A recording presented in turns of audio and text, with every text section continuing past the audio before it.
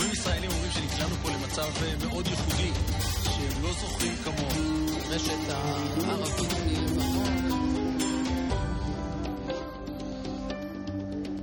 שלום, וברוכים הבאים לכאן ועכשיו, פודקאסט שיחות עם הרב אורי שרקי.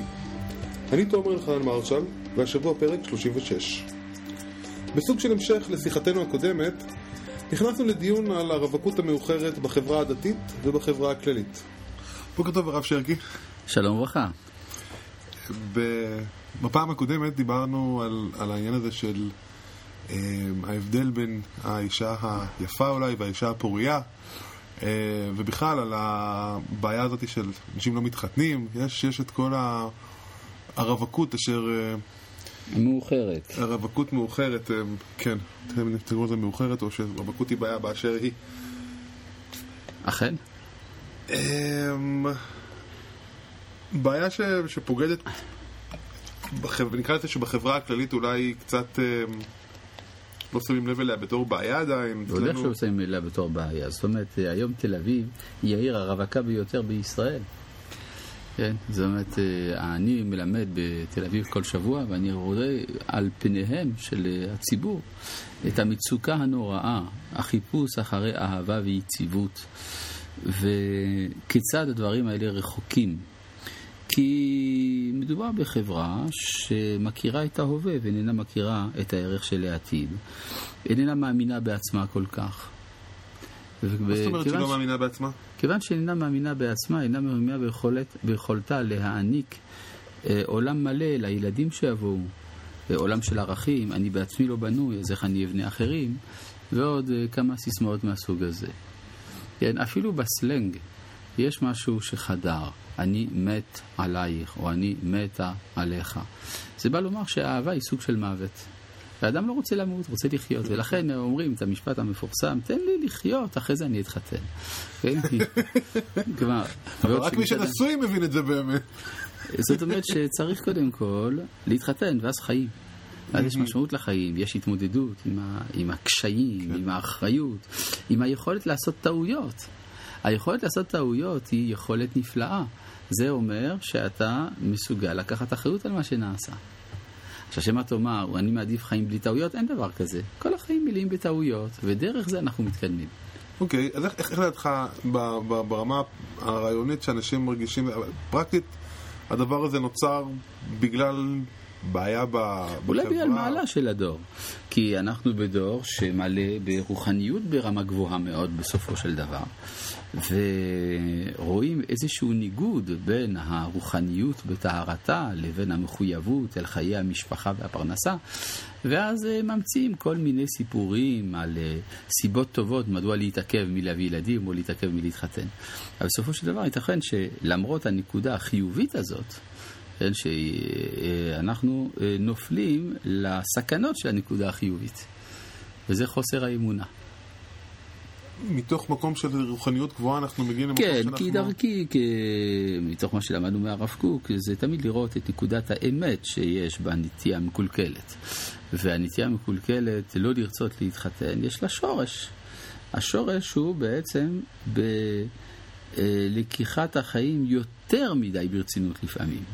זאת אומרת, תן לקדוש ברוך הוא לפתור את כל הבעיות. לא עליך מוטל הכל. טוב, זה משאיר לאנשים הרבה תקווה. אני מנסה לחשוב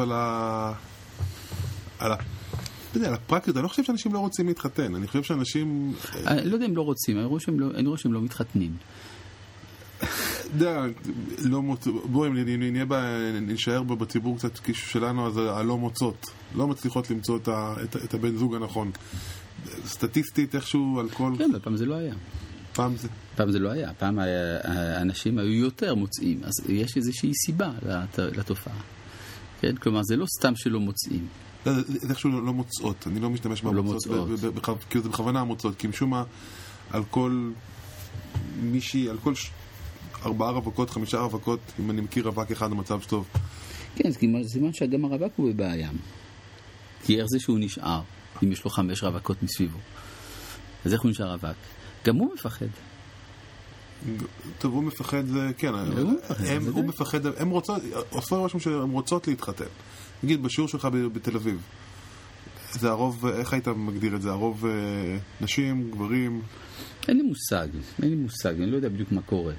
אבל אני רואה שזו תופעה כללית, ויש לא פחות, יש כמות רצינית מאוד של רווקים. בואו נפתור את הבעיה של כל הרווקים, ואז נראה כמה רווקות תישארנה בידינו.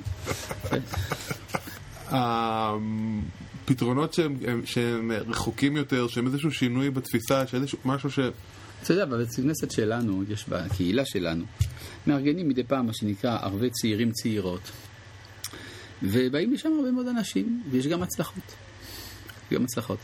יש לנו צוותים שלמים של שטחניות, של פסיכולוגים, ואנשים שמלווים את הזוגות וכדומה. לא צריך להתבייש בזה.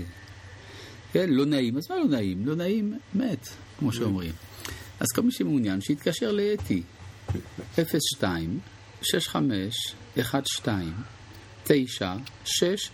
וישאל מתי הפעילות הבאה של צעירים וצעירות בבית הכנסת של הרב שרקי בירושלים, רחוב שושנה 18, בית יהודה. יש הרבה מה לעשות. אז זה הפתרון הכי... זה לא הפתרון הכי, זה אחד הפתרונות. זה אחד הפתרונות, זה פתרון מאוד מאוד בקרקע, שזה יפה, כי אנחנו בינתיים או מרחבים מאוד גבוה או מאוד בקרקע. בין לבין, יכול להיות שיש איזה תפיסות בחברה שאנחנו לא מסתכלים עליהן. היה לא מזמן כתבה בעולם קטן, לא זוכר מה שם הרב שהציע, שבן אדם מתחתן עם יותר מאישה אחת, אם הוא צריך, במקום שעכשיו נשים הביאו ילדים לעולם לבד. השאלה אם זה לא בכך פתרון הזה, אבל פתרון שרדיקלי, אנשים שהתחילו לחשוב אחרת. קודם כל שהתחתנו עם אישה אחת, נראה אותם. כל משלט, כן, מבחינת אנחנו, אנשים שזכו להתחתן התרת חרם ברבנו גרשום, זה יכול להיות דבר שיש לו מקום, אני לא בא לשלול את זה. אני יודע על הרב רחמים נאורי, זכרונו לברכה, שהיה מגדולי ישראל ממש, שהיה בעצם אב בית הדין של פריז, וגם ביקשו ממנו בזמנו, אחרי פטירת הרב עוזיאל, להיות ראשון לציון, והוא סירב. שהוא דיבר על זה שהגיע הזמן אולי להתיר את חרם רבנו גרשום כדי לפתור את בעיית הרווקות. אני חושב שהדבר הזה הוא היה מאוד מודע לו והיה מאוד חשוב לו לקדם את העניין. עכשיו, זה דבר שגם אם יעשה הוא יצטרך הערכות, זה לא דבר פשוט.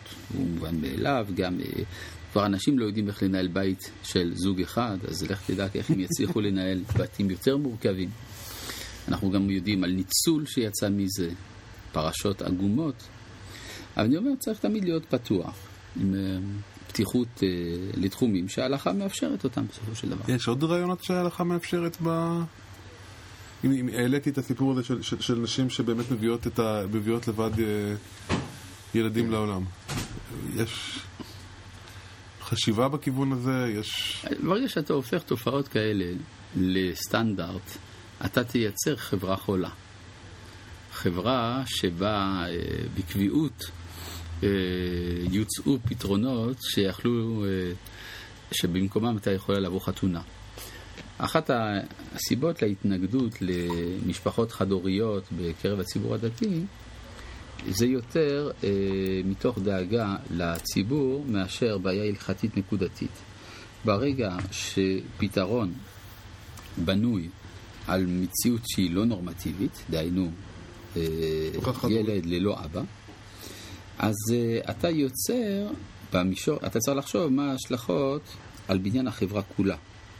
מה יכול לצאת מזה? יכול לצאת ודאי מזה קלקול ואומללות בסופו של דבר של אותן נשים ושל אותם ילדים.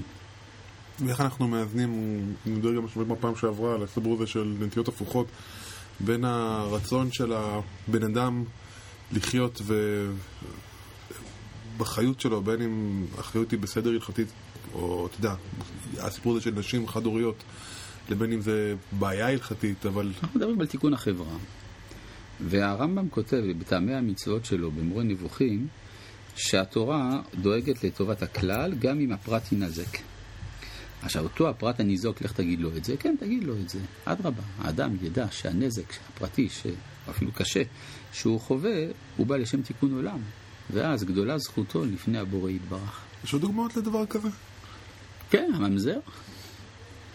התורה גזרה ממזרות על ילדים שנולדו מיחסים אסוריים. כדי להרתיע. אבל מה עם הסבל של אותו אדם? הסבל קיים, ואדרבה, ממזר תלמיד חכם עדיף על כהן גדול עם הארץ. יש לזה השלכות הלכתיות. כן, יש בזימון, כן? מי מזמן, כהן גדול עם הארץ או ממזר תלמיד חכם? התשובה היא שממזר תלמיד חכם. כי? בגלל שזה לא אשמתו שהוא ממזר. וכל הכבוד לו שהוא תלמיד חכם. פשוט לא. אנחנו מקווה שלאט לאט אנחנו נצליח לתקן את החברה בלי יותר מדי סבל לאנשים. כן, יהיה רצון. תודה רבה. שלום.